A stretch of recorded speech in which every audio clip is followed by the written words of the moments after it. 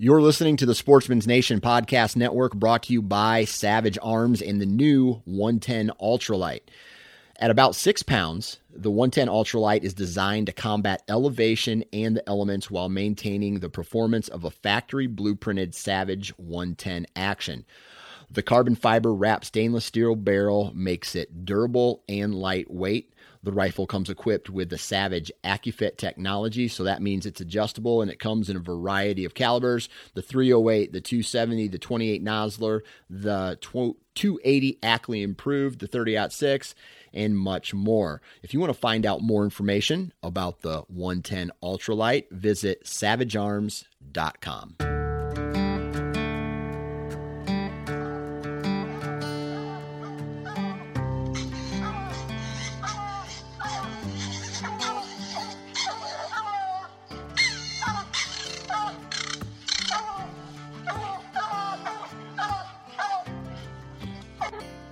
This is the Houndsman XP Podcast.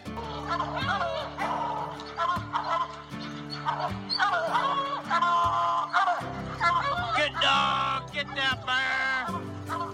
Get that bear in there.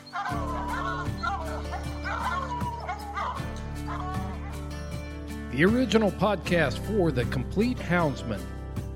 Look at your coat and go, Justin. We're gonna get him. We're gonna get him. The podcast that represents our lifestyle of extreme performance. Get him there. Get him. Get him. Yeah, good boy. Good boy, Ranger. Uniting houndsmen across the globe, from east to west, north to south. You know, if you're going to catch a cat or a lion, you know, you have to have teamwork. We take you to the wildest places on earth. Yeah, so how many days a week you spend out there? As much as I can, to be honest with you. Anytime that I get, I'm out there. Join us for every heart-pounding adventure on Houndsman XP. I'll tell you like I tell everyone else, I'm going to hunt whether you're here or not, so you might as well be here.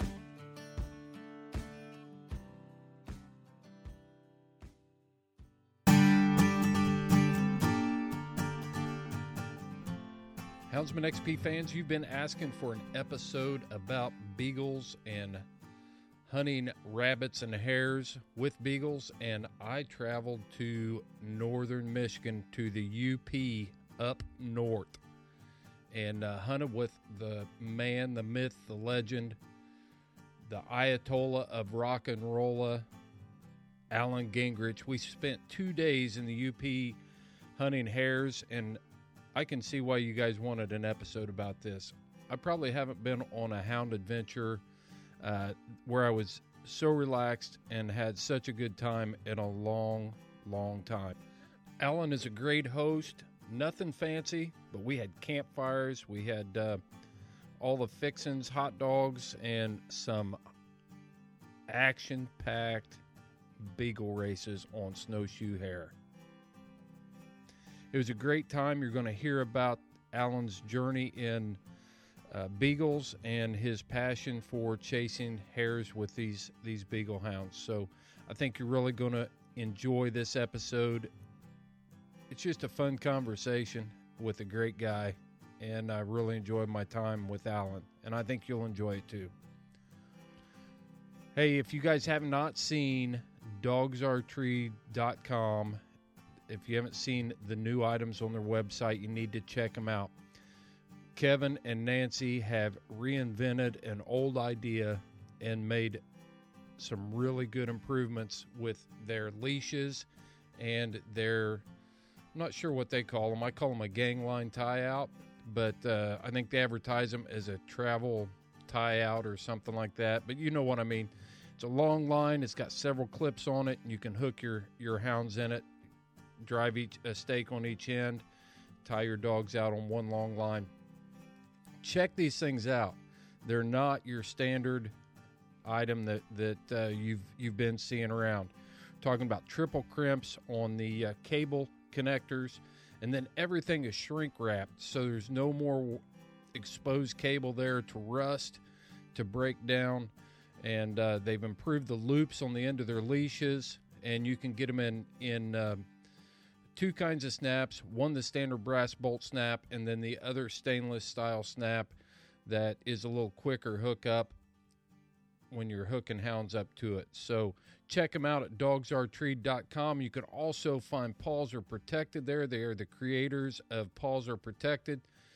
Build your pack from the ground up with Paws Are Protected. This stuff is an ointment that you apply to dogs' feet. It will soften the pad, regenerate cell growth, helps heal injuries, existing injuries, gets those pad backs in shape faster for your hounds, and that means more days hunting. So good for you, good for your dogs. Build your pack from the ground up with Paws Are Protected. My son is actually a machinist. He uses a lot of acetones and different things. He's using this on his hands, and just after a few applications, about a week, he can't believe it. I can't believe it. So Paws Are Protected. And you can use a discount code. We've got a really cool discount code for you when you join us on Patreon. We will send you a code where you can get 20% off of everything at dogsartreed.com. So check them out today. You can join us on Patreon. Go to the Houndsman XP website at houndsmanxp.com. Find the link on how to support this podcast. Guys, I can't tell you how much we appreciate every one of our Patreon members. And every month we do a monthly drawing. We're giving prize packages away. We're giving away a tumbler when you sign up. And Patreon is how we support this podcast. We bring you a lot of information, high quality stuff. We're out there trying to get the topics that you want to hear, that are relevant to your lifestyle, and bring them to you. And we appreciate your support. You can support us for as little as $1 per show. You can always listen to Houndsman XP for free, but Patreon is a way that you can support this podcast so that we can continue to talk and bring you great topics about training, showcasing individual houndsmen, and important issues that are coming up that affect our lifestyle. So join us on Patreon. Go to houndsmanxp.com and click on the support button, and it will take you into our Patreon page, and you can start supporting us, and we would greatly appreciate it. Your support keeps us rocking this podcast and still leaves me with a little bit of money for another can of Spam and maybe some new crochet needles for the missus. So, hey, we really do appreciate you. I hope you enjoy this episode as much as I enjoyed making it and bringing it to you at Houndsman XP.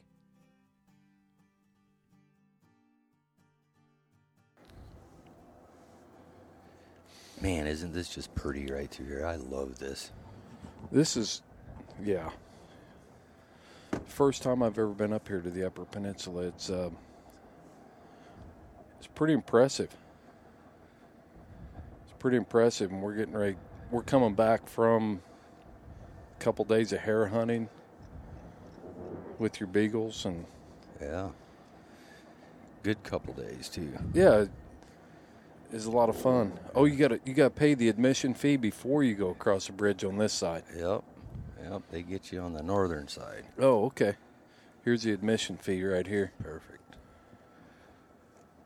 I thought they only charged you when you came up north, when you came to the UP, and then they were glad to see you go. They get you both ways. I got a piece of smoked fish caught between my teeth. Yeah, so do I, actually. I was thinking I needed a toothpick here.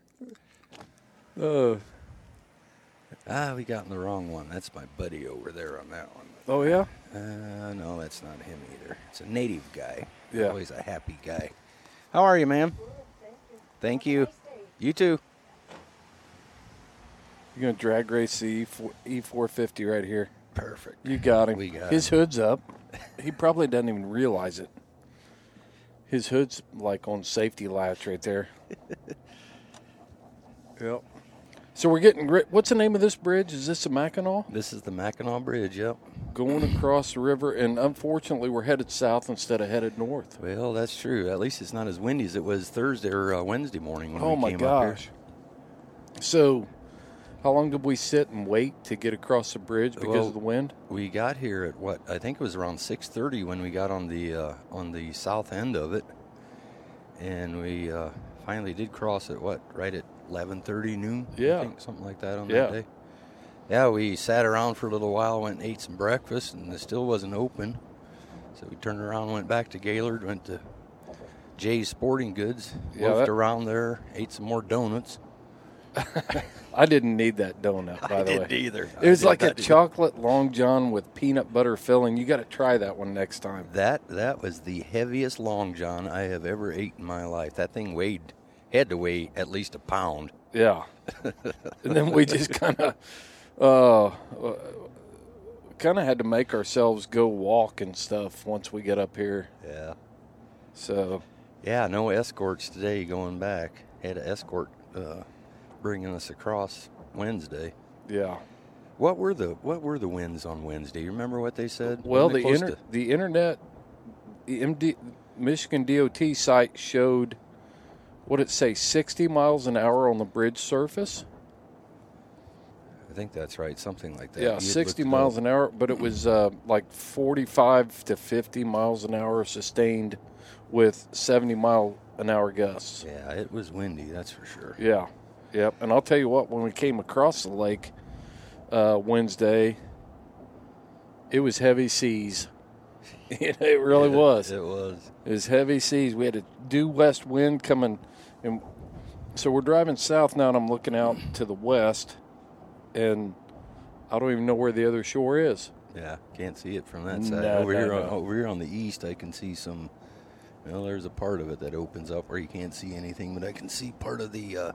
Well, that's not the Mackinac Island. The Mackinac Island sits behind us there a little bit. You can see some of it. Yeah. Yeah, that's a place you got to take your wife to sometime. I bet she'd like that. She is really looking forward to that. I've never been. This is my first trip to the UP. Yeah. What'd you think of it? I was really impressed. I was impressed with the quality of the hunting, and how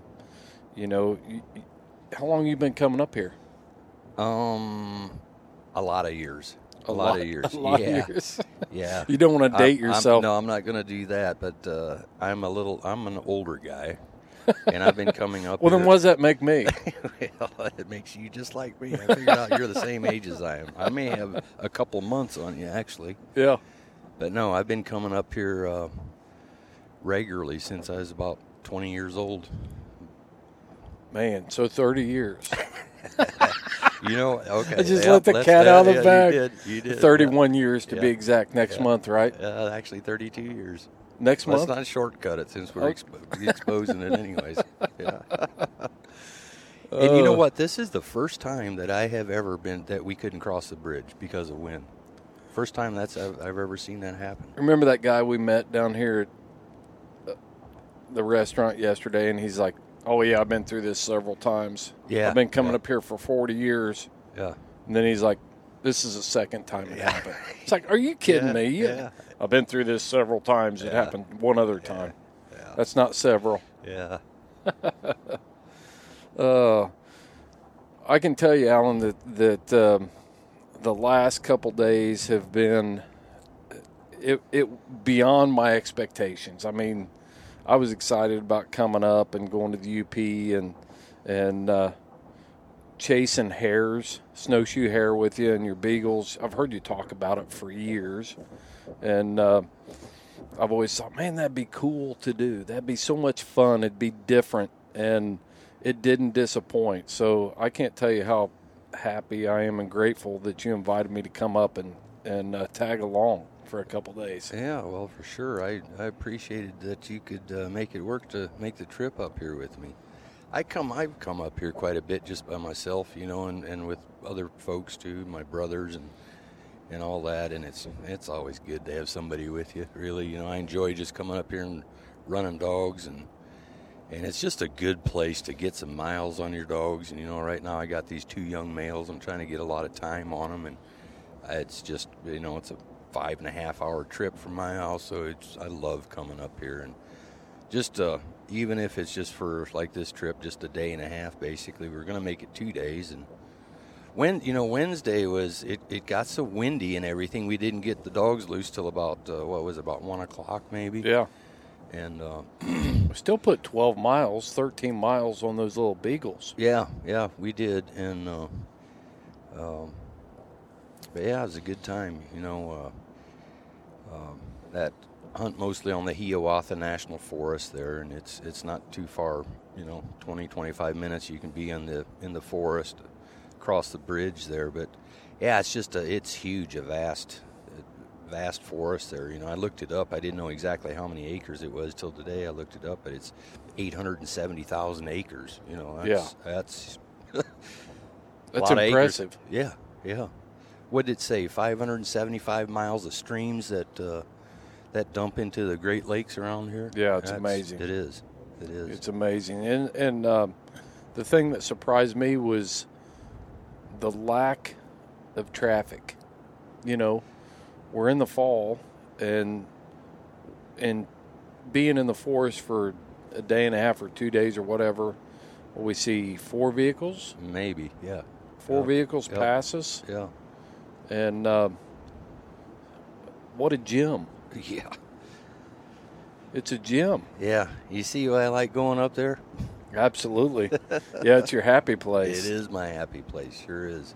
You look a little sad because we're headed south. It is. It's all, like I said, all good things must come to an end, but yeah, get back home and get to work again, I guess. But no, I really enjoyed the last couple of days. Always do. Doesn't matter. Wednesday I thought the running just wasn't that great. It just seemed like the conditions weren't as good.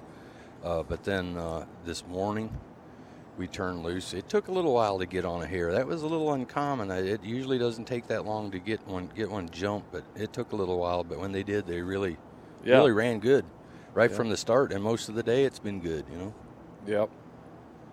I got some tired beagles. They're all snoring in the box right now. They put 15, 16 miles on today? Yeah, about right. They averaged about 15 miles we put on them today. So. There's just something about a beagle. That was up to what time we quit? About 2 o'clock, 1:30, I guess, 2 o'clock, something like that. Yep. A little sooner than I thought, but after you knocked that last hare down, I saw, boy, these young dogs are looking a little tired. Yeah. So, yeah, I made 2 amazing shots. You did. I was impressed. You 2 for 2, man. I did. Hey, I got a couple of hares too, and you missed one. There's one that got away. There's one that got away from me. He was just hopping like down the road towards you and looking at you and waving at you, and you just. No, I didn't see it. What happened? I'm not going to tell you how close he was. He was well within shooting range. I just led him a little bit too much. Yeah. Led him a little too much. Wouldn't be the first time. Won't be the last. Well, what'd you think of that color change? So you saw them. They're about, I'd say, about 3/4 white right now. Yeah. I mean, when I just got back from Idaho and we saw a lot of snowshoe hare out west and stuff like that, and they were all still brown. And so right now they're in that transition stage of going from brown to white, which is absolutely amazing that a hare adapts to its environment like that. There isn't any snow here yet. It's still brown. Yeah. But and that's actually unusual for this time of the year. Oftentimes this time of the year we come up here, there's usually snow here. So yeah. And the hare know that, and they're already starting to change colors. It's a good thing there isn't snow. They'd have stuck out like cottontails on the snow. They kind of would have. Yeah. Right. Yeah. Yeah, that was cool. So a lot of white on their feet and up on their bellies, and really starting to see that, and on their face starting to change. Yeah. Yeah, that is. So, yeah, yesterday, last evening, yesterday late in the afternoon, the dogs got back in there a little bit and didn't seem like they were coming out. So we kind of parted ways. I kind of went one way, hoping we could maybe catch up with the hare on me covering the one end, and you chose to dig into the forest. No, it was like bit. It was like no, buddy. It was like, hey, why don't you, if you want to walk back in there and try to cut that off. You know, we can catch these dogs. And it was, as soon as I was not even 30 yards in there, I was thinking, this is the initiation to the UP. This is okay. We got him to go. So I don't know how many probably a half mile through that stuff, and there were as many trees on the ground laying parallel to the ground as there were standing up, and thick, and you're out there walking around on the trail, and I know what you're thinking. It's like, yep, we got him to go. That happened to me one other time too, bear hunting in North Carolina, and Tracy Jones like, oh yeah, you just go up around that side there and then come down that draw down that creek and see if you can strike a track. Well, he sent me into Laurel, and he was laughing when I got back. Yeah, well, I did walk up the trail a little ways, and then I did cut back in about 400 or 500 yards, and dogs kind of cut circled back around to my left, and got back out close to the trails. I didn't waste a whole lot of time. I headed back again. Yeah, I was back on the trail, and I was back in there, and it was getting dark, and I was thinking, the last place I want to be is back here when it gets dark. So I saw you on the Garmin and saw you bringing dog. I saw everything bunched up and moving down that trail, and I thought, man, it's time for me to go. Yeah, well, I had pulled my radio out to give you a buzz, and the batteries were pretty much dead. I couldn't get a hold of you or whatever. Yeah, you gave me a dead radio. Yeah, well, I thought you'd probably see on your Garmin. You can see where I'm at, and I got all the dogs. But, yeah, you know, last week I was just up here a week ago, and I kind of got caught with my two young dogs out way after dark, and I couldn't get a hold of them. They were way back in there kind of like this, and they just wouldn't cross the road anywhere. Got parallel, just running parallel, and long story short, I had one lay down on me. I had him down for about 15 hours, that youngest dog I got. Which one? Here. Homer. Homer, yeah. He Henry I caught him about 10 o'clock. I got a hold of him, and finally, got him out to the truck, and I just could not get the other one out. He kept picking around back there in that swamp, and finally looked on my was checking my Garmin the whole time, and showed that he was just not going anywhere. And I thought, man, he had to lay down. That was a long day for him, and sure enough, finally got in there, navigated around the swamp. My brother was up there, and him and I got back in there, and sure enough, he was bedded down. I carried him all the way out, but that was poor little guy. He had quite an experience last week. Got into a porcupine thing those young dogs go through sometimes, right. You know. And still had a couple of quills in him. I saw he had one under his skin still that morning, and I couldn't get that one out, but he seemed like he was fine. But yeah, so he had a long day, and he just flat laid down on me. But I really like what I'm seeing out of those two young males, man. It's been worth. This is my 5th or 6th trip up here since middle of August, since I started bringing those two young dogs up here. But I've put a lot of miles on them, and it's showing. So it's what you got to do sometimes. You know, the Beagle is a small hound with a huge heart. You know, I remember being a kid, and my brother was the one that came up. He ended up getting the first Beagle. And try some of this jerky here. You like jerky? Yeah. There you go. Yeah. You want me to chew and eating the mic and stuff? I'm going to just tear off a little piece. That's pretty good. Yeah, it's not bad. That's like a seasoned beef chunk right there. Mm-hmm. But I remember those days of hunting with those Beagles, and that you brought back a lot of memories. I'm going to eat some more jerky. Today for me, or the last couple days, and the heart of the Beagle is just unbelievable. Those dogs, they came out today and they were dead tired, but they earned it. They really did. Yeah, they worked pretty good today. Had some very good running. So tell me what got you into Beagles. How do you end up? Because everybody knows you as, you know, the coonhound guy. Well, I mean, a lot of our audience does through coon hounds and things like that. The Beagle community knows you from that side of it. But what got you into beagles? We had beagles when we were kids at home, so we started hunting them back home on the farm already. I don't know, 12, 13 years old, I guess. Yeah. We started, got our first beagles. And What's the earliest, 12 or 13, that'd be the earliest age you remember having that beagles? we had our own dogs, but before that we'd go running with, with other guys that had beagles and stuff Yeah. like that too. And Dad used to have a beagle when we were really young. Mm-hmm.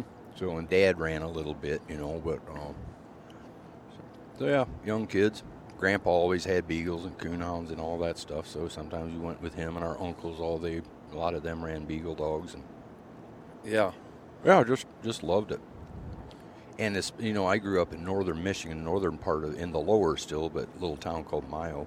We're not too far away from there right now. No, we're not. No, we're going to come up on Gaylord here after a little while, and then next big town we'll come to is Grayling, and then where I grew up sits just a little bit northeast of Grayling. Actually, Okay. is where Mayo is on the Osable River.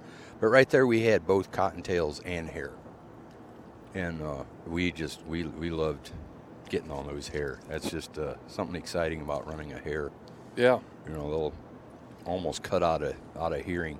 Now, today there was hardly any times, actually all weekend really, that the dogs really got out of hearing. There were some times they got close to it, Yeah. But you could hear them really for 800-900 yards. You could still hear them pretty good in the last couple days. Yeah. But I think one of the things that makes a difference, if you got snow on the trees and things like that, that really makes a difference pretty quick. You're not going to hear them that far. But yeah, it's just something exciting about hare hunting. Always loved it and still do. Yeah, it's cottontail hunting is got its own charm to it, and but the circles that these hares make is and the ability of these beagles and these hounds to sort that out, because we looked at some screens on the Garmin's. I mean, they scribbled a dot in there, and yet they brought that hare around multiple times. We saw, how many times did we see that hare cut across the road this morning? Four times. Four times. First time. I times. think you nailed him. No, I got him. I got the first one, didn't I? Yeah, you did. Yeah. Yep. I think it was the fourth time he crossed the road. Yep. But yeah, he even tried a little trick on the dogs where they come out the middle of the road. That one time went up the road, up the middle of the dirt road. yeah, But they bobbled a little bit, but they got him figured out. right. So what is about the beagle that you like so much?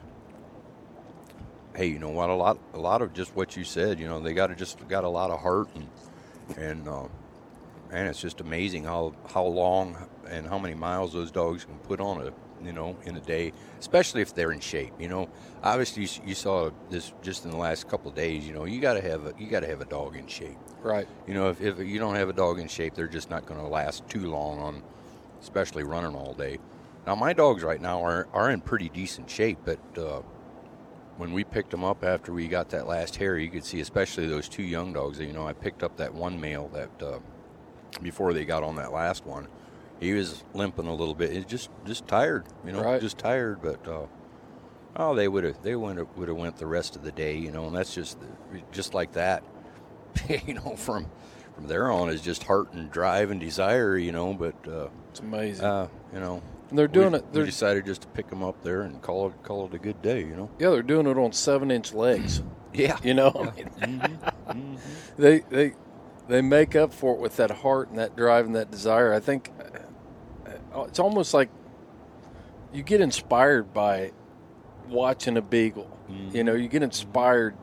It's like, can I get up and walk back this trail or up this? And you see what that beagle has done all day, and it inspires you to get back into it. Yeah. I can't sit here any longer, but I like the way you hunt. I really like, and we ate good, and we had fires. Yeah. First thing this morning, turning the dogs loose, got us a little fire started there, and yeah, I love that. All that just adds to it for me. Listening to the hounds run, and they bring it. I know there were times we talked about recording a podcast. I didn't bring the extension cord setup that I like to use, but how cool would it have been to be sitting by that fire, because those beagles were 20 yards maybe from us, 15 yards from us, just screaming. Yeah, they run through. How many times did they come through there today? Bunch. Lots. Yeah. A bunch. And we we could have probably heard them easily. Yeah, through these mics, even they're directional. Mm-hmm. But so what do you look for in a beagle? When you've had, how many beagles do you think you've had in your lifetime? Oh, gosh, it's hard to tell, Chris. It's, I don't know, probably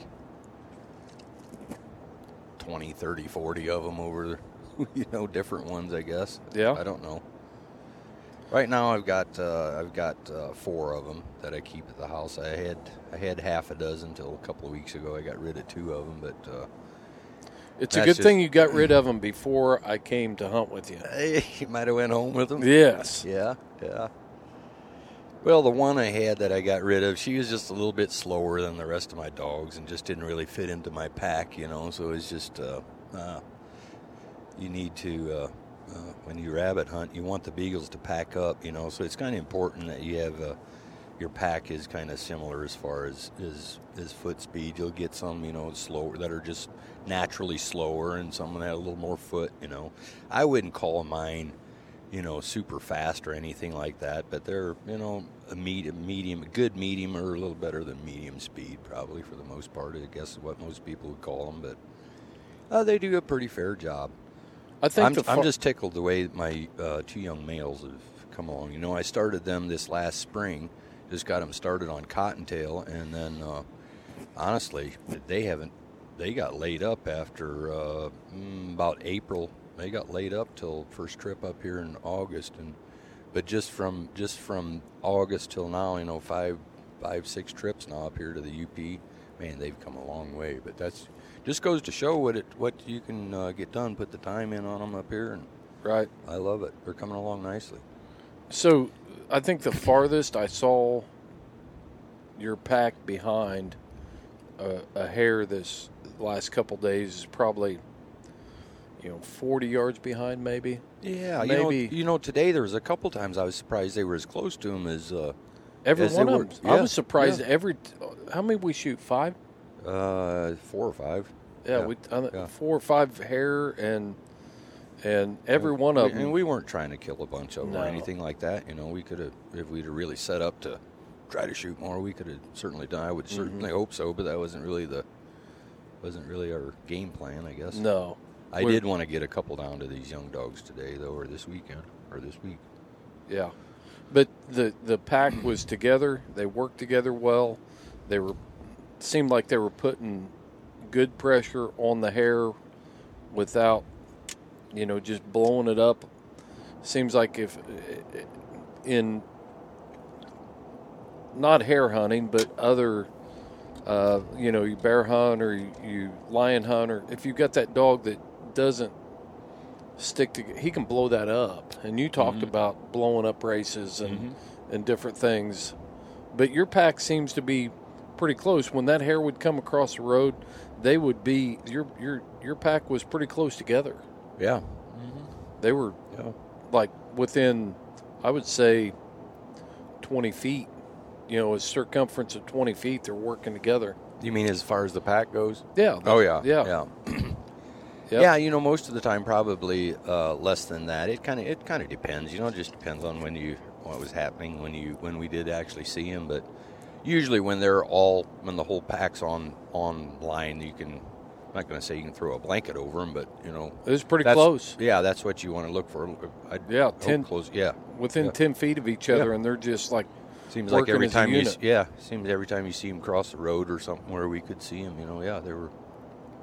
Can you hare hunt with one dog, with one beagle? Sure, absolutely. And you know what? I don't mind doing that. And matter of fact, I like doing that. I like to solo a dog on a hare. Yeah, and I've done these. I've had these young males already here in the last several trips. I didn't do it this week here, but But they're doing a fine job. But I love doing that with a young dog like that. They get going. They just let them build that confidence up. That's a big thing. Is let them get that confidence up. So yeah, I absolutely love to solo.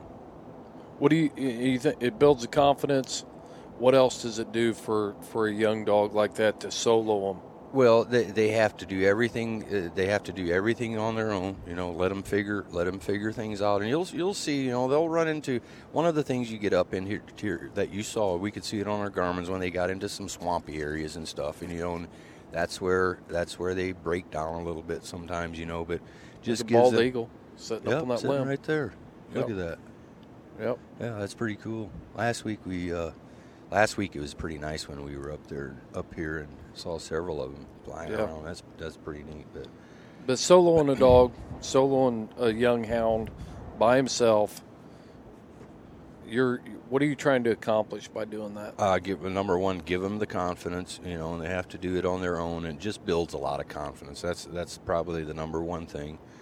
And then you can also just really gauge where they're at, really can, and the confidence, and that's basically the number one thing. And I really feel like that helps. You don't want to. I say, hey, I'm not an expert here on training or anything like that. Never claimed to be, but that's just been my experience. I want to do a fair amount of soloing. And you want them to pack too. You can overdo soloing to almost to the point where they might get a little too independent. And I was going to bring it back to that. Yeah, but I just I've always felt that way. There's we need to solo them some. So you solo them, and especially young dogs.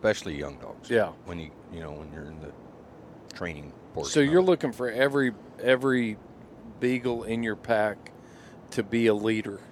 Well, to be a contributor. Contributor? Yep. Okay. Yeah, I don't necessarily need. I'm just not big on a dog that just needs to fight for the front end. Okay. Things like that, and obviously it depends on the dog, but I like a dog that packs up nicely, and usually, that's it just and I've had dogs that had to have that front end, but I am what I look for is a dog that will contribute, not just always a follower, but they got to contribute, that's what makes a good pack. If you have dogs that all contribute in some form, and I think we had I think you probably saw that here in the last couple of days. Every one of them, you saw some picking up some nice checks, and it wasn't always just the older dogs. Some of those young dogs did a nice job too with that. How old is Fiddle, your female? She is. I think she's right at 5. 5 years old. Yep, 5 years old. And we had that other male, Bo, which I brought him along. He actually belongs to a buddy of mine back home, and he's a pretty solid hound. He is I want to say he's going to be a coming 3-year-old. Mm-hmm. But I remember we had him up here when he was 14 months old, and he reminds me a lot of my young male, about the same age when we had him up here. Henry or Homer? Homer. Yeah. And doing a nice job, at that age already, contributing here, and he was really learning. The next year, bring him up here, and man, just a big difference from that first year to the second year. And that's what, that's what you look for. And just like that Bo dog of my buddies, he's turned out to be a nice, solid hound, and I think he's a coming 3-year-old now, and he's just this year again, he's just super solid. Yeah, yeah. So too much soloing.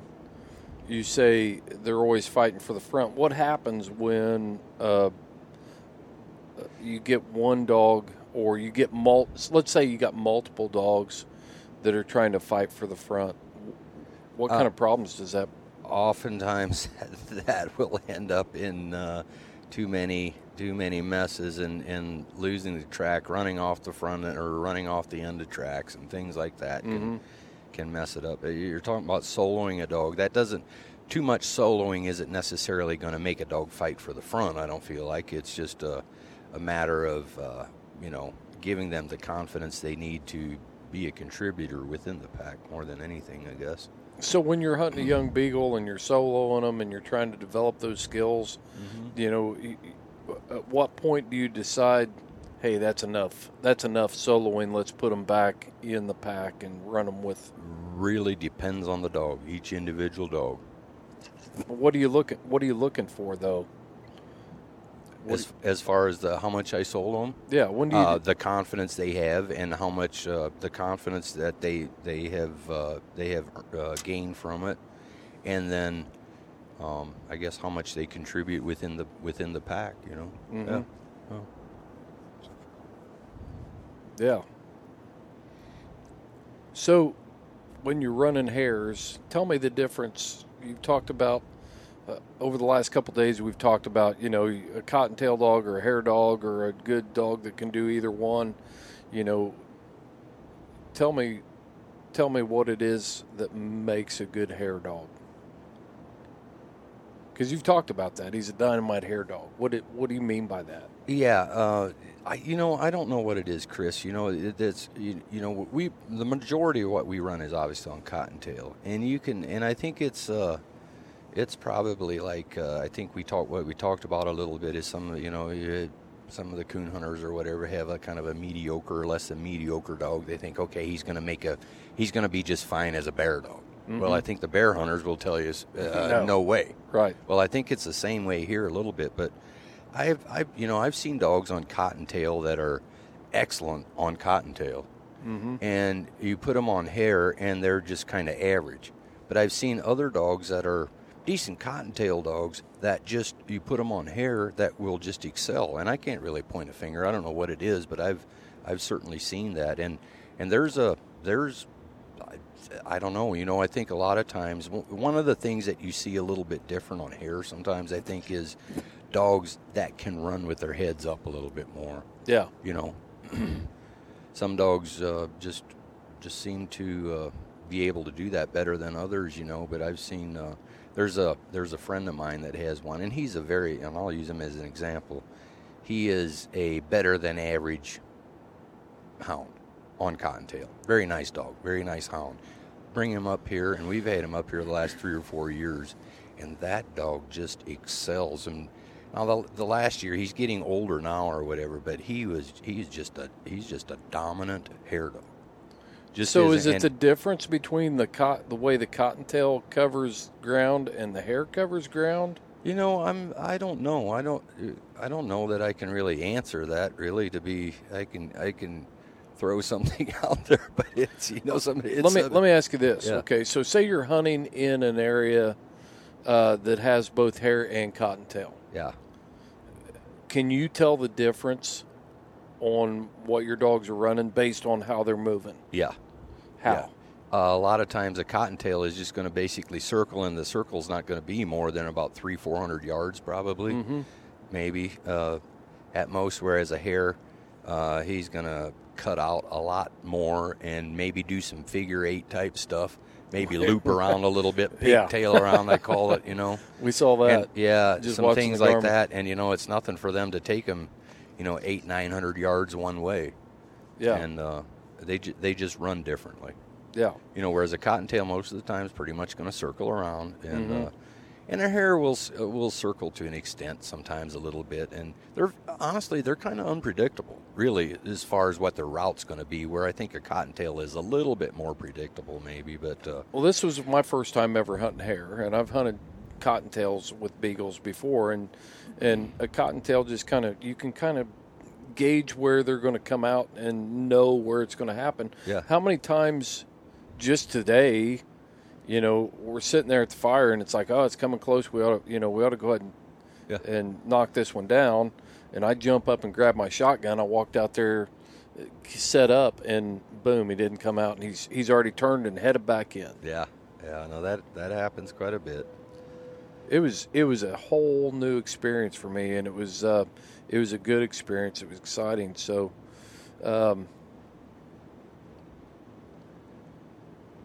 There's a whole different aspect of beagles and hare hunting and cottontail hunting, but you work it with a lot of UKC beagle trials.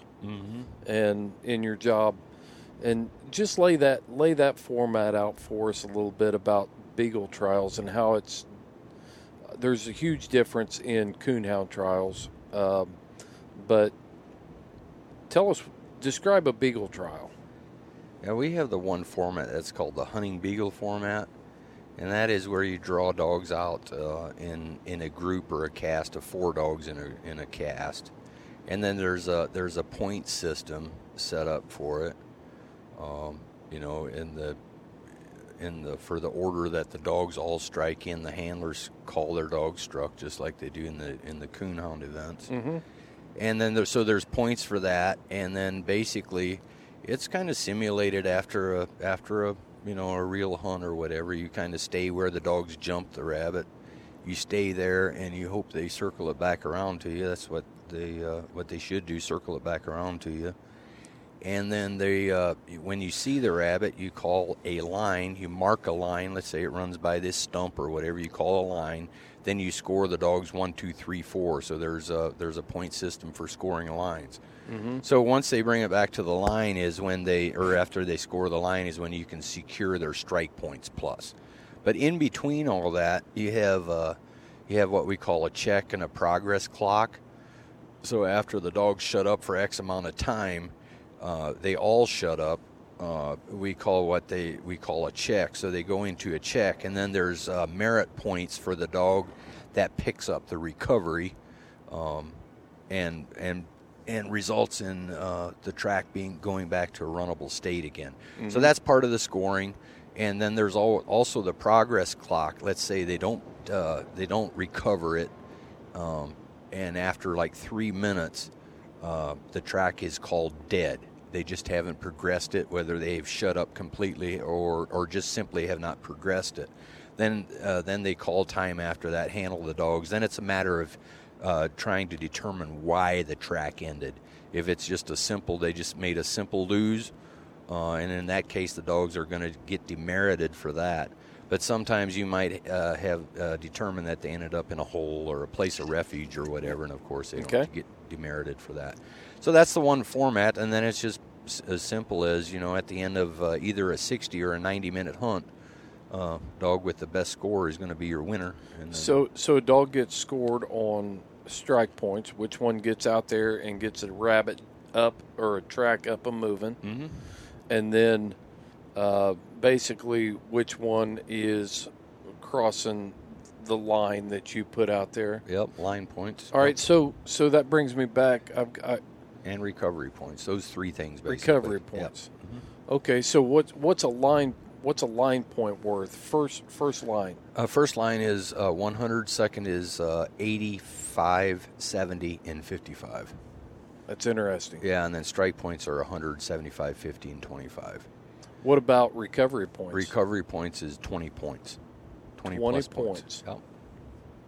Okay, so I'm trying to wrap my brain around this, and I'm going back to that solo and a dog deal, because if I'm going to compete, I obviously want a dog that gets gone, gets out there, gets struck, and carries a line, because that could potentially be, 200 points, right, if he's first and first. Yep, exactly.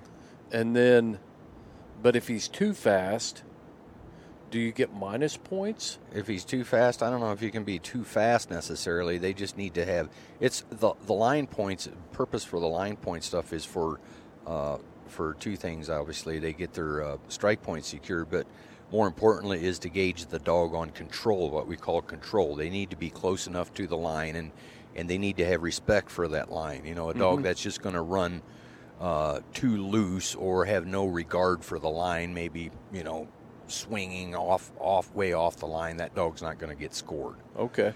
So you have to in the competition, you have to have a dog that has some line control, or otherwise you're not going to get those line points. And because you could potentially, if you've got a slower beagle and they're really good at picking up loses, but they're only getting 20 points for picking that up. They'd have to do that 5 times. Yeah, to make up that first line score. Well, it is, it is. But if you don't need, I know, I know a lot of guys will, think this. They got to have this race to get that first line. Just Right. really focused on having that front end dog.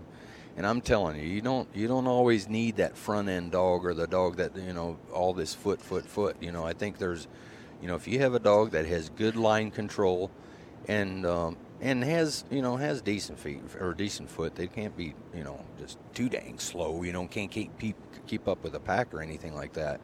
But you don't always have to be that first or second dog. But I tell you, if you have a dog that runs clean on the line, if you have that front end dog is going to miss that line or whatever, that's second, third slotted dog. If they can come through that line, they can still compete. Yeah. You don't just need a front end dog to win trials. Yeah. And another thing is, those you'd be surprised how many times those checkpoints or recovery points come into play. Mm-hmm. They really do. Yeah. And you need that type of dog. If you have one that, they need to be clean enough to. You don't have a check dog or a dog that can keep a rabbit going. You're not going to have any points to score at the end of the day, which kind of simulates the whole thing with hunting. If they can't bring it around to the gun, why? You're not going to have much of a rabbit hunt. Well, I'll give you an example. I said my brother, he was the one that got the first beagle. And Sally was more of a consistent, stay on the track, bring the rabbit around to the gun dog. Yeah. Well, I found a little beagle. His name was Barney. And Barney was fast.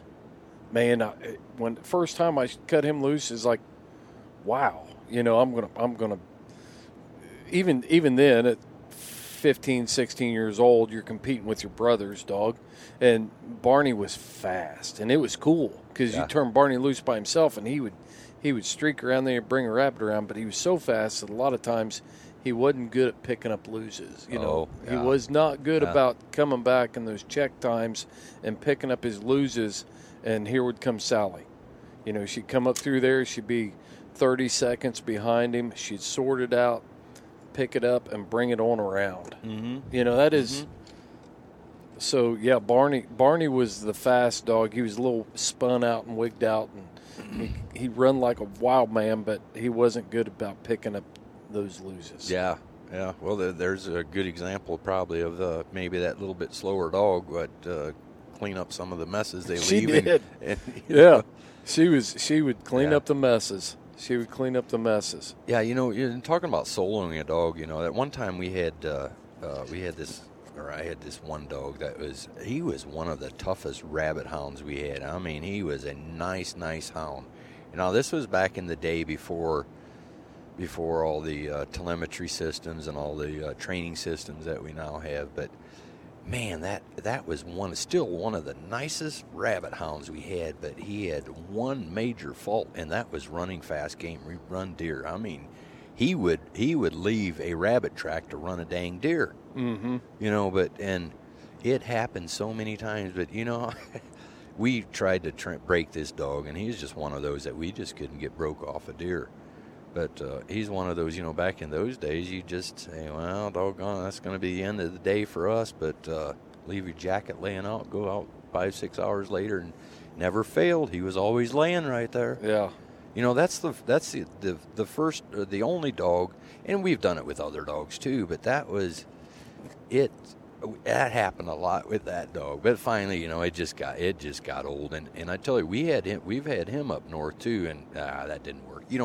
That's another thing with, if you're going to go run hare, or any, even cottontail doesn't really matter. But if you don't have broke dogs in there, a dog that isn't broke can just ruin your day in a hurry. Mm-hmm. And that's another thing that you want to work on your young dogs with, and you want to, at some point, you need to expose them to that, get that, get any such problems worked out. Otherwise, just like a couple days we've had here, it can just ruin those days in a hurry. We didn't have any of that, but no, and not to say, hey, I'm telling you, just a month ago I was up here, and that young dog I got here, he took off on a deer, and didn't take him very long, take him a couple miles, but so I got to watch that a little bit and keep working on him, but so a beagle being primarily focused on being track minded. You know, that's their job, is to run a track. How hard is it to break your beagles off of deer and other fast game and things that? How hard is that to do? You know what? I've not really ever found it to be very tough with the training systems we have and everything. If you, I'm not a guy that is going to be quick on the trigger, for one. Yeah. I don't know. I'm not a big on that. But I am more into kind of exposing them to it and knowing exactly what I'm basically setting them up. You know, if I have one that's going to be a problem, it's not going to take me too long till I'm going to set that dog up and know exactly what is there, that he is actually running a deer, and try to get that broke. But to answer your question, I've never really had a dog since we've had this that couldn't eventually be broke. I've had some that were a lot harder to break than others, but for the most part, I haven't found it to be too hard. So probably there's a difference. There's one thing there where you can break them to the point where they're not going to run one if they come across it on their own. But there's another thing to be if they're influenced. If the rest of the pack or another dog's going to run one, there's your second test on your dog, whether you've got him broke or not. Right. So how do you go about breaking a young beagle? I can't believe the number of side-by-sides and stuff moving north to the UP here. Yeah, deer season's on 75 Yep, deer season's opening up Sunday, I believe. So yeah. So north. how do you set them up? What does Alan Gingrich do to break his young dogs to ensure that when they open their mouth they're on a hair? I'm going to take them out, set them up by setting them up. I'm going to go out, drive around till I find a deer, and put them right on it. Not put them right on it necessarily. I'm not going to carry them out there and put it on it, but I'm going to turn them loose, make sure we go across, or he goes across his track. I'm going to set it up to where he goes across the track, and as soon as he hits that thing, I'm going to start working on him a little bit. It's going to be light to begin with, probably, and whatever it takes to I think it's important to me. I don't want that dog to ever know, and they're all the pros are going to tell you, how to it's supposed to work, and I want him to think that deer is what's hurting him, and he doesn't want anything to do with that track. But it really, again, it depends on the dog, and I'm going to give him as much as I need to let him know this is nothing he wants to mess with. Right. And that's it's going to depend on the dog. Some it's going to take a little bit more. I'm going to have to hit him a little bit harder, than others. But for the most part, I've never really had a big problem with getting a dog broke. I think it's important to just simply set them up. Too many times I've seen it, and I'll tell you one thing, Chris, is if you're up here hare hunting, if you've not hare hunted much, and we bring guys up here that haven't, they're used to running cottontails or whatever, they get on a hare.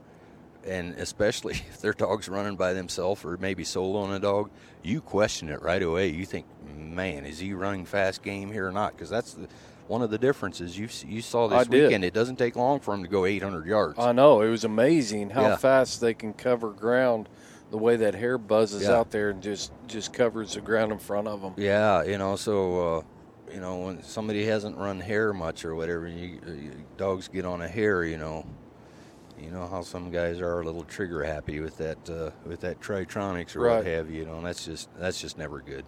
What about coyotes and fox?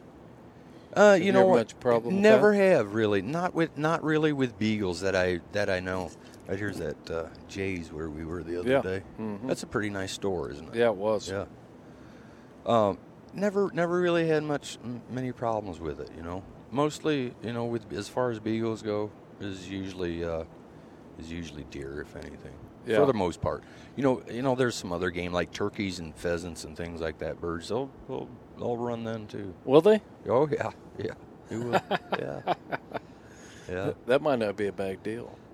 Pheasants. Yeah. But no, the one thing that I noticed about hunting with you is the way you handle your dogs. it was just I really liked the way you gave them encouragement. You talked to them. It was you talked about your buddy that talks to them like they're kids and stuff, but you kind of do too. Well, not like he does. Yeah.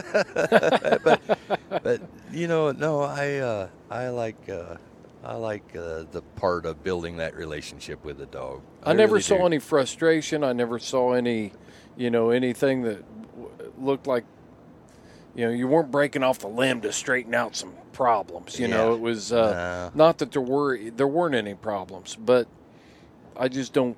I saw the way you interacted with your hounds, and it was kind of neat. It was pretty refreshing. There wasn't any frustration. It was just like, hey, they're just dogs, and we'll have that occasionally.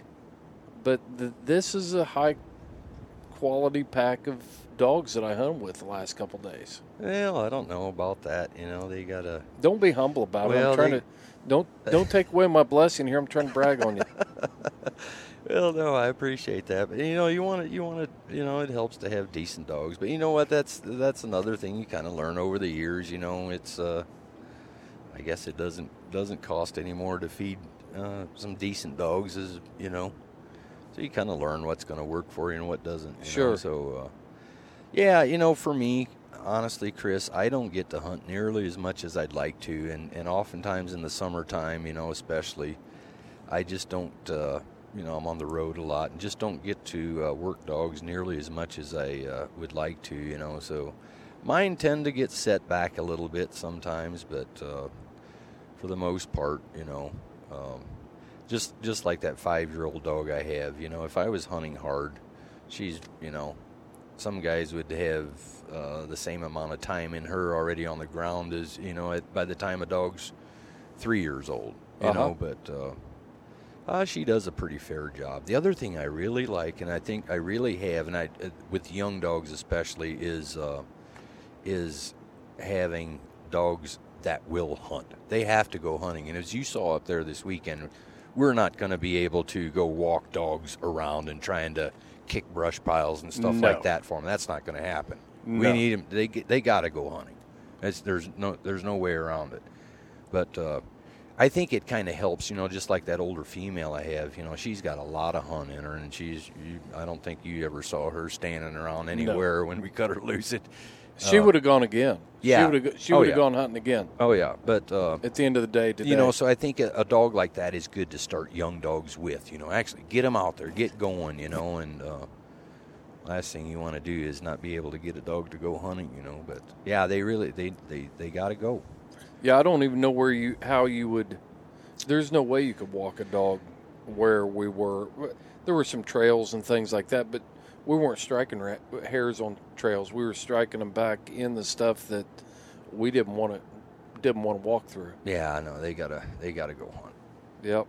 There's no way around it, really. And what do you attribute that to? Is it exposure? Is it genetics? What is that? I think number one is probably genetics. It's got to be in them. If they don't have that go desire or whatever, I think that's the main thing, really.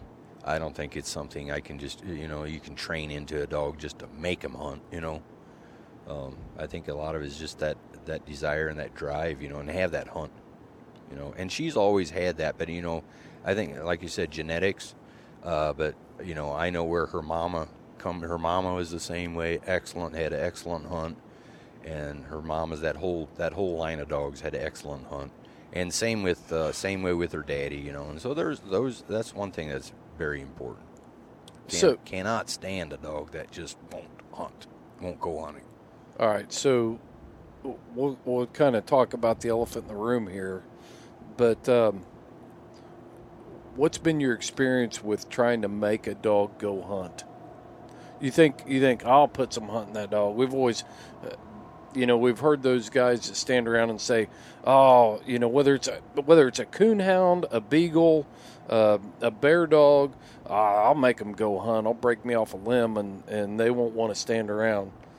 What's been your experience with that?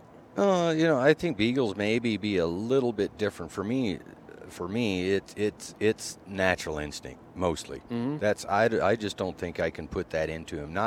Not so much as there's different tactics you can use, training tactics or whatever, and to make them go. I do a little bit of squirrel hunting too, or whatever, and I've never been one to be too tough on a dog for anything like that, but I think it just. My experience is if you start working on a dog, if you've got to start with a dog that's genetically hardwired to want to get out there and hunt. Last podcast we talked about prey drive, being such a high ingredient. It's a key to nose hunting, the treeing instinct, whatever it is, they want to get they've got that prey drive.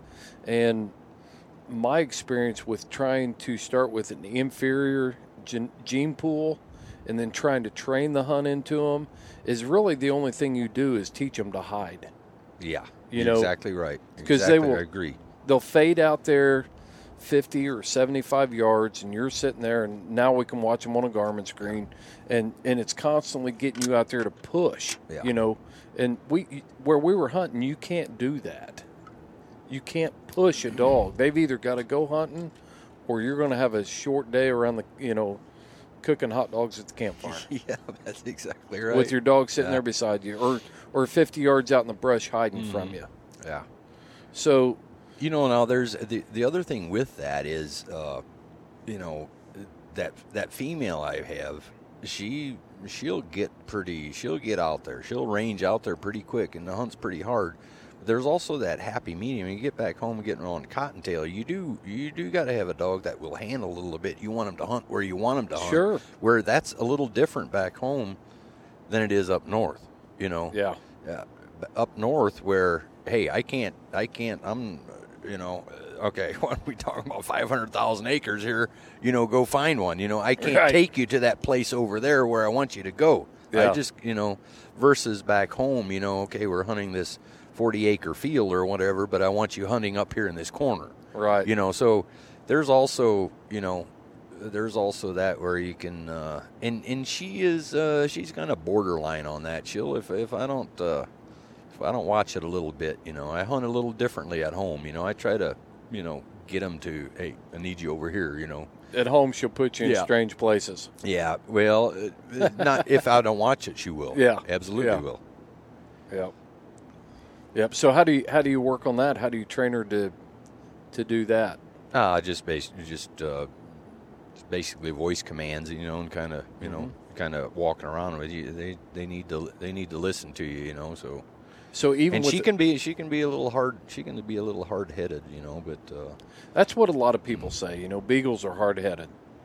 Beagles are hard to train because they're hard headed. Mm-hmm. So when you're starting a young beagle, and kind of walk me through the sequence of, you get this beagle pup. It's bred the way you want. It comes from stock that you believe, based on the genetics, is going to be a good hunting dog, a dog that's going to operate at the speed you want. Because at this stage in the game, Alan, you know enough about beagles and genetics and different things. So you get this puppy at home. How do you start that pup? I'm usually usually I will start them in a starting pen. Mm-hmm. I know some guys have starting pens, just for that purpose, and that's usually the first. I'm thing talking baby boot camp before you ever turn them loose with the hopes of they're running a hare. Perfect. Yeah. No, that is if you have a place where you can let them run around, that is the best thing. Leave them out as much and socialize with them. Yeah. Socialize. Can't stress that enough. That's a big thing. Is socialization right from puppy up.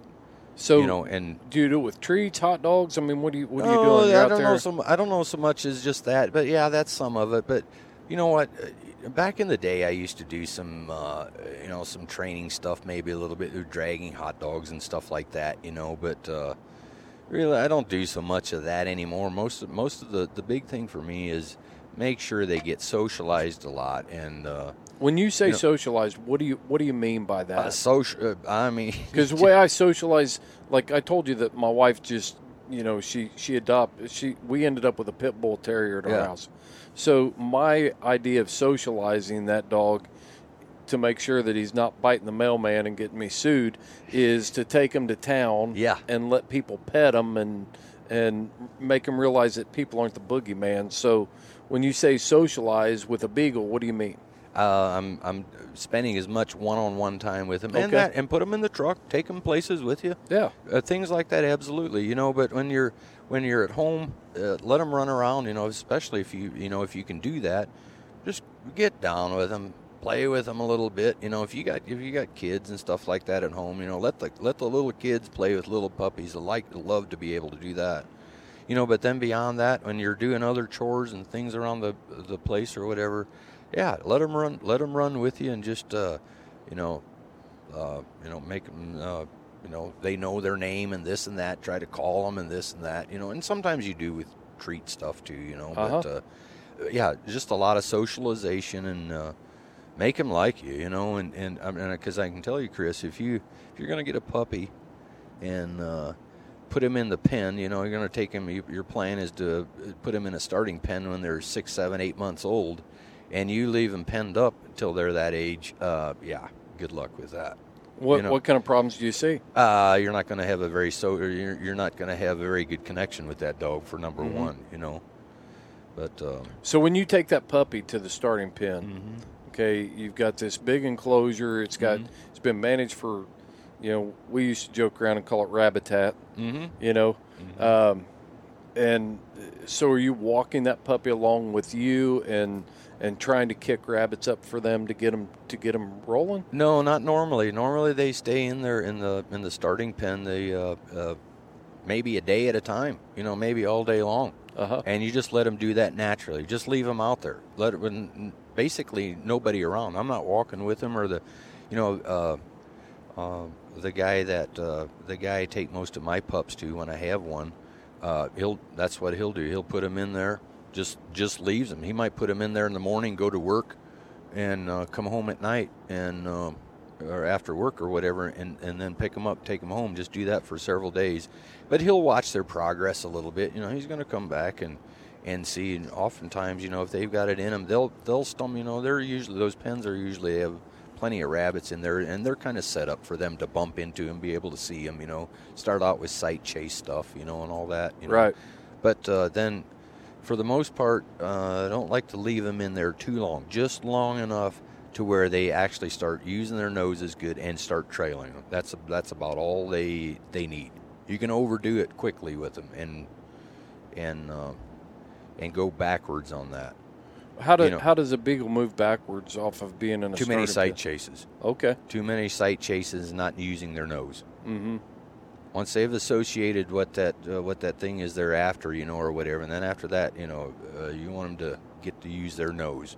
Yeah. Once they start doing that, just kind of monitor that. And the guy I take him to, he's pretty good about, it may be 3 days, call you and say, hey, you need to come get your pup. He's ready to go, or it may be a week, maybe a week and a half, Yeah. It just depends on the pup, but yeah. But yeah, socializing with one, and you saw a little bit of my young dog here. He's a little bullheaded, the youngest one. He's Which one? Henry or Homer? Homer. Yeah. He's gonna be a little bit bullheaded or whatever. But he did well today. He did, yeah. But now last week there was some times about the closest I could get to him was about 500-600 yards, and he wasn't gonna listen to me. He wasn't coming in. He was just dead set on hunting, and he wasn't coming to that, How do beagles respond to e-collars? Pretty good usually. For recall? Pretty good usually. Yeah? Yeah, and honestly, I've not worked on him very much on that at all. And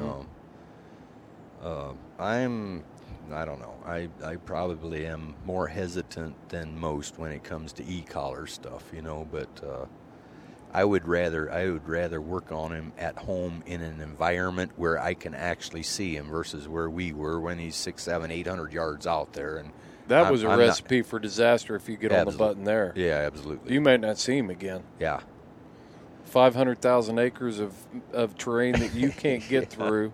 Yeah. And you may never see him again. So yeah. Well, when I need him to come, I don't want to. I guess my point is I need him in an environment where I can kind of see what he's doing, and I don't want to see him trying to work a track and then, you know, because I'm not going to try to get him in on that, you know, Right. especially not a young dog. Right. You know, I want him, if I need him to come here, I want him to see that he's really doesn't have anything. He's not working anything, you know.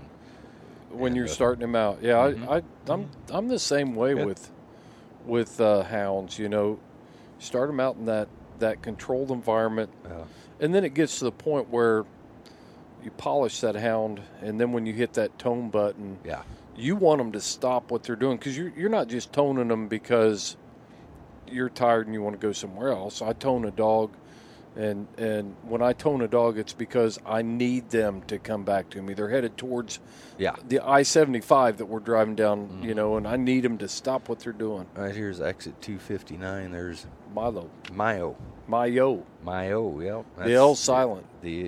No, there's no L. M-I-O. Oh, that said Milo. That's this is home country for Yeah. me right here, Chris. I'll be darned. There's the Hartwick Pines I talked about we'd go to every year. It has the biggest tree in the state of Michigan in Hartwick Pines. Is that right? Yeah. How big is it? I forget how big it is. It's huge. I remember it's huge. How long's it been since you've seen it? Since I was a kid, probably 14, 15, 16, I guess. Is it still there? I would I mean, that was a long time ago. Yeah, I would assume it is. We already established how old you are. That's, that was a long I would time think ago. so. Yeah. That time, I forget. We always said it was over 100 years old, so I'm sure another 20, 30 years, I would think it's still standing. You're shaving years off, 20 or 30. Yeah, well, okay. Yeah. Let's talk about wolves in the UP real quick. Mm-hmm. Do you ever worry about your beagles and wolves? Yes and no. I think you have to be, you know, have some common sense about it, and be aware of it, you know. But you know, not be irresponsible. And I don't think you want to leave. I don't think it's ever going to be a good idea to leave your pack out there after dark and things like that. You know, I tell you, a week ago, that's what I was really worried about. You know, I want to try to get my dogs rounded up before dark. Yeah. You know, well before dark. You know, and just get out. But you know, we have never had a problem with it. You know, and knock on wood. You know, you hear stories this and that, but and I've never seen one until just this year is the first time I've ever seen one crossing the road, and that was at night, like 9 o'clock at night. It's the only time I've ever seen one. But you know, so for the most part, I think just being, you know, have some common sense about it, not being stupid about it. And you know, back home, I actually like to run the dogs at nighttime, especially in the summertime. You know, if you get a chance, run them at night. And but I just, because of you know, some of the wolves they have up there, it's not something I would even. So you don't let it intentionally. You don't let it.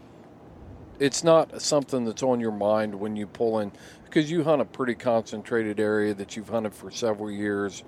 But when you pull up, you're not thinking, man, I hope there aren't any wolves here. No, it's probably in the back of my mind, you know, at, you know, somewhere, but it's not like no, I'm not, you know, and maybe I shouldn't say that. It's not like, you know, obviously I you know, I would be devastated to have any of my dogs, you know, get caught by a wolf or anything like that. But I've just not, you know,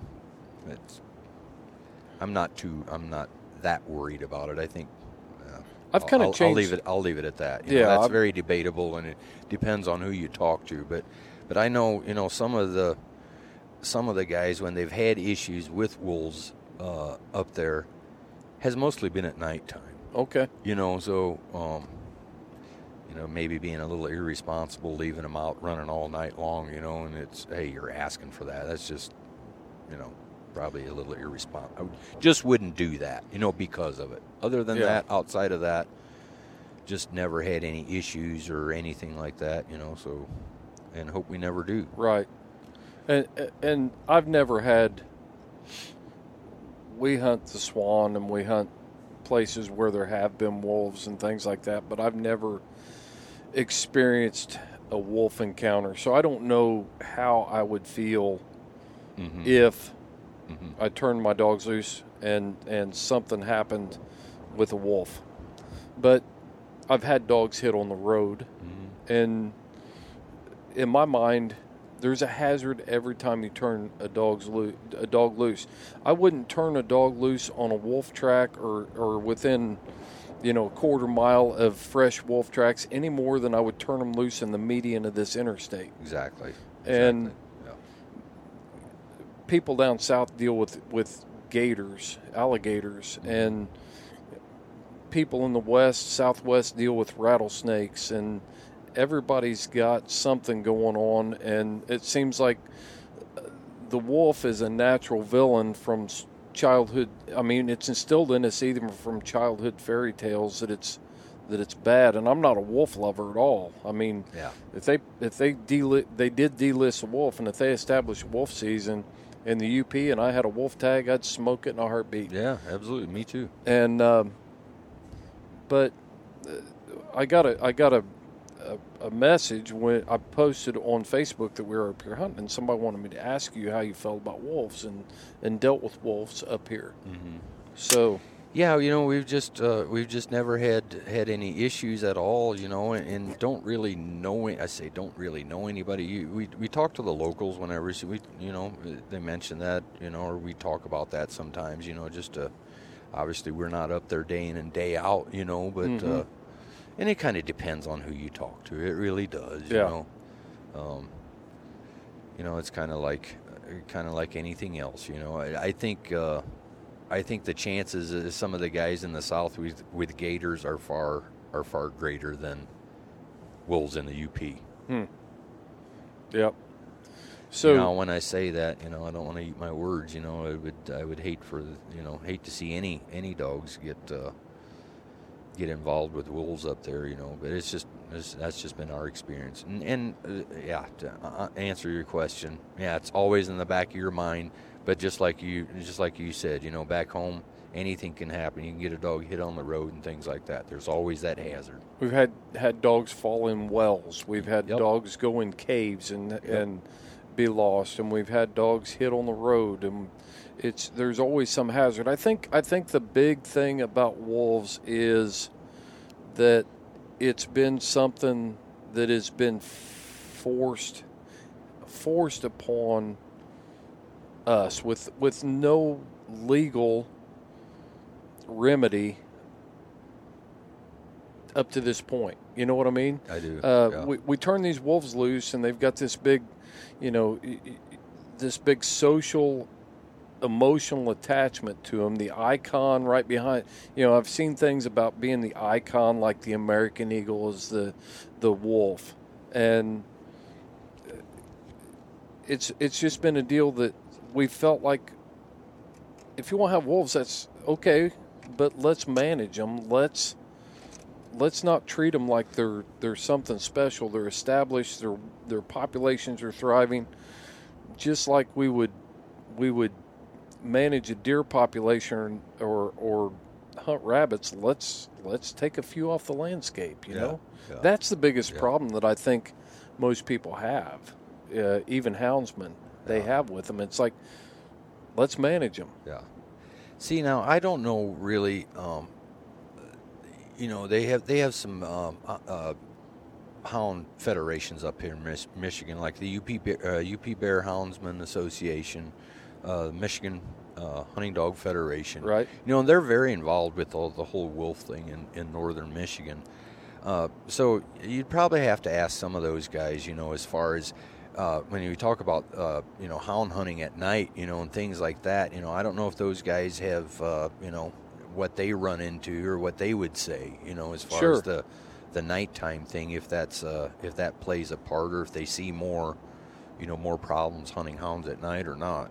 I guarantee you that if I lived in the UP, just as an outsider, I have pretty strong emotions about dumping wolves in an area. There's a reason why the wolves were taken off the landscape a long time ago, and if I lived here and I depended on the Hiawatha National Forest to run my hounds, and I'd have some pretty strong emotional ties so to would that. I, absolutely. And- Absolutely. And I would want some answers about what my remedies were for dealing with this stuff. And it's like a couple years ago, Montana was pressured to close or put more restrictions on the amount of time between that a trapper had to check his traps. And there were a lot of outside people from big cities with anti-hunting organizations. Their real agenda is to stop hunting altogether, but the way they do that is to whittle away at different parts of it. So they wanted to tighten up the restrictions on Montana trappers about how long a period of time it was between when they checked their traps. Well, the problem is people in Montana ought to decide that. Mm-hmm. People in the UP ought to decide when too many wolves is too many wolves, and things like that. But I think there's a lot of people that stick their noses in stuff that they don't have any business sticking their noses in, and it's really up to the people of Michigan. And if I want to come up here and run a beagle or a hound, and then I've got to kind of go along with that. Yeah. Yep. Today we talked a little bit about all the bureaucrats and this and that, but I agree 100%. I think the people of Michigan should be more involved in what happens and how they're regulated. Yeah, Absolutely. not somebody that lives that's never seen the Upper Peninsula. Exactly, in Detroit or someplace. Yeah, or even in farther Like away Lansing, than that. Yeah. Washington D.C. or New York City. That's never seen the UP. So, but so let's get back to beagles. I had something that I was going to ask you about beagles and bring it back around. Well, I've got a question for you before we cut this off. So tell me what were your expectations? Never been on a hare hunt. Certainly you probably had some. What did you expect? And what did you think about it afterwards, or how were you close? My expectations, for one thing, I kind of didn't really have a whole lot of expectations. I've never been to the UP. This is the first trip up there, so I was excited about coming and seeing the magical land across the bridge and seeing what that was all about. And that didn't disappoint. I was really... it's different. The landscape is different. It is. Agree, right? There's cedar trees. You saw me walking around and looking at different trees, and there's blue spruce and there's longleaf pine, and then you get into some of the cedar varieties that are different from the eastern cedars that I'm used to. So the landscape was a big surprise to me, and there were a lot of hardwood trees or deciduous trees that that were foreign to me. Yeah, there were beech and there was maple, but there's still a couple trees up there that I'm not sure what they were. I know what a birch is, white birch, or I know that sort of tree, but there was a lot of stuff up there that I didn't see or I didn't recognize. As far as the hare hunting goes, I was really not knowing what I was getting into. I thought it would be a lot like a cottontail hunt, and I saw right away that there was a big difference in the way a hare covers ground than there is with a cottontail. Yeah. And the first Wednesday afternoon, the conditions didn't seem to be as good, or the tracking didn't seem to be quite as good. We had it was a little spottier but then today, and I told you after Wednesday, this really wasn't what I call pounding. Right. But now today we had a little more pounding. Right. Than we did yesterday. Right. I think the conditions were just better. But yesterday it was so windy and everything else. But today the conditions were pretty good and the running was really good. And today was very a good good average hunt up there. Yeah, it was a lot of fun. I really liked the fact that I enjoyed hunting with you because it wasn't like you weren't uptight about what dogs were doing. You weren't up, let's get up there and kill this rabbit. Get up here. Come on. It was pretty laid back and it was relaxing. And it was a lot of times when I bear hunt, if I've got a hound in it or if I'm coon hunting and I've got a hound in it, then I'm a lot more consumed by what my dogs are doing. And it was kind of nice. It was really nice to unplug from that. I didn't give a crap what your dogs were doing. Yeah. That's your problem, not mine. But a lot of times when you go hunting with guys, it's like you don't know what to expect out of because this is the first time we've ever hunted together. Yeah. We've known each other for years, but we've never hunted together. And you don't know what to expect from a guy that's got a pack of hounds. You know what I mean? Yeah. Is it going to be a giant train wreck or is it going to be pleasurable? And I can say that it was 100% pleasurable. You could feel the excitement in those dogs and see the heart and the drive and everything else. I mean, it was a complete success as far as I'm concerned.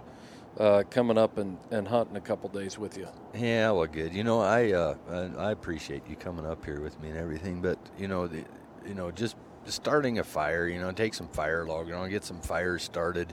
That's what I love, about the UP, going up there and just get a little fire going. There's nothing like it this time of the year. You stand around the fire and listen to dogs.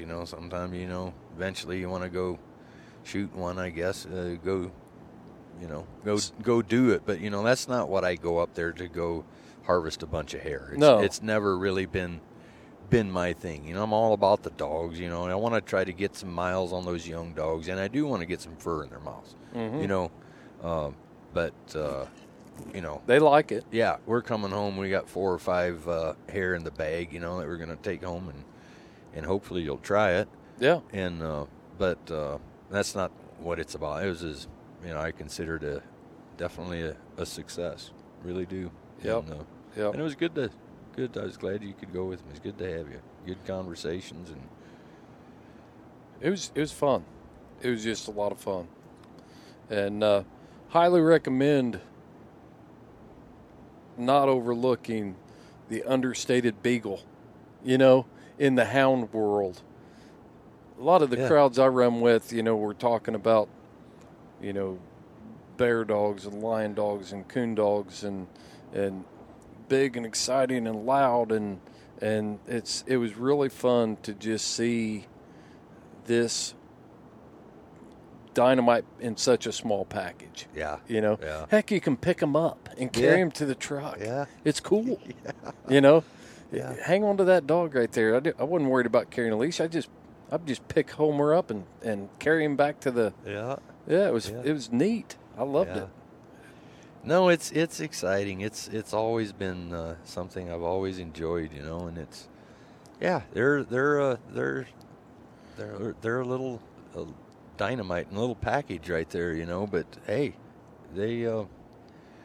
there's good beagles and there's beagles that aren't as good, I guess, but I don't have the best beagles by any stretch, but I have a pretty decent pack that can run a rabbit and bring a rabbit, or in this case, a hare back to you, and that's what you want. But, it was awesome. Heck yeah! So before we wrap it up, if somebody's out there and they're listening to this podcast and they're thinking, man, I'd like to try, that sounds like fun. Beagle's something that they're cheaper to feed. Okay, they're not big crazy dogs as far as knocking over furniture and stuff. I think maybe I could fit this into my life. What does a person need to look for when they're out looking for a beagle that they want to hunt with? I would advise somebody to go to buy a beagle that is started, can run its own rabbit. It's as simple as that. It can run its own rabbit and bring it and circle a rabbit. If you can have a dog that will, number one, hunt, number two, be able to circle a rabbit back to you. I don't care. Speed and all that doesn't really matter so much. Those are the two things you want to look for.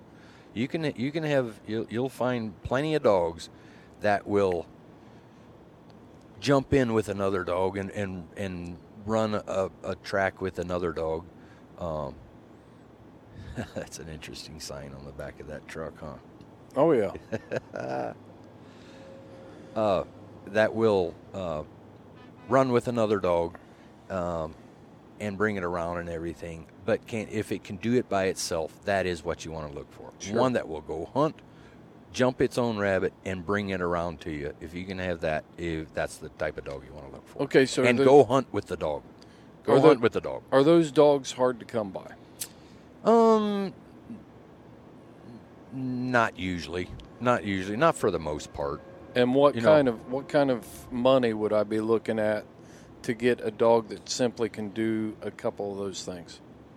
Under $1,000. Mm-hmm. I would say probably average $300, $400, $500. Okay, so that's doable for most. Yeah. That's pretty doable. Sure. And then you get that dog, and then you just get out there and you just hunt him. Yep. There's more deer right there. You're going to be. I would always suggest you're going to be better served to pay $400 or $500 on a dog that can do those two things. We'll go hunting and run a rabbit on its own and circle it. Mm-hmm. Then you are spending $150 or $200 on a puppy, especially if it is your first beagle that you buy. Yeah, I would advise paying the $300, $400, $500 for even if it's just a very average dog. Yeah, and then learn from there. Exactly. You get a beagle, and you can get him out there.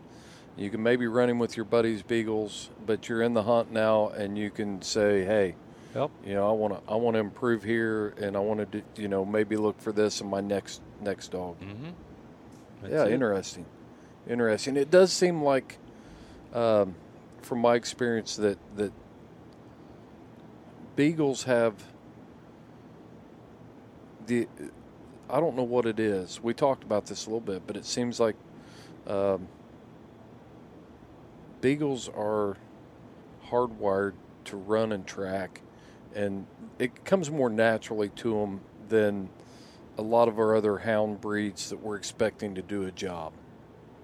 Would you agree with that? Yeah, I think so for the most part. We talked about that a little bit today when we were sitting there by the fire, but no, I would agree with that for the most part. They may not all, when you become a connoisseur, a beagle connoisseur, I know there's particular things that you look at. For me, I just look, they're opening, they're driving, they're bringing a rabbit around. That's all good. And I made a few comments, and you're like, I wish they would have done this, or I wish they would have been. You're a connoisseur of beagles, so I think for a guy like me, if I was going to go out and look for a beagle, I'd be pretty happy with a dog that would just bring a rabbit around to the gun. Yeah. That's that's really what you need. One that can do that, and if you can find one like that, you should be, that's all you need. Yeah. Yep, for sure. Well, Alan, I appreciate you inviting me up. I'm not kidding. This has been a pleasurable couple days, and it was well worth the time to come up and not only record a podcast, have you on. How many times you been on the podcast now? You're getting up there and you're getting frequent flyer miles, I think. I don't know. Third time? I think third time, yeah. Yeah. Well, I appreciate it, Chris. Yep. No, but really, I appreciate you going. I'm glad you got a chance to go, and it worked out for both of us. So I'm glad you had a good time. I sure did. Well, we'll sign off the podcast. You know how we sign this thing off? I'll embarrass you a little bit. You remember? You follow your dog, and I'll follow mine. Oh man, you almost had it. Chris, you follow your hound, and I'll follow mine. There you go. You got it. All right.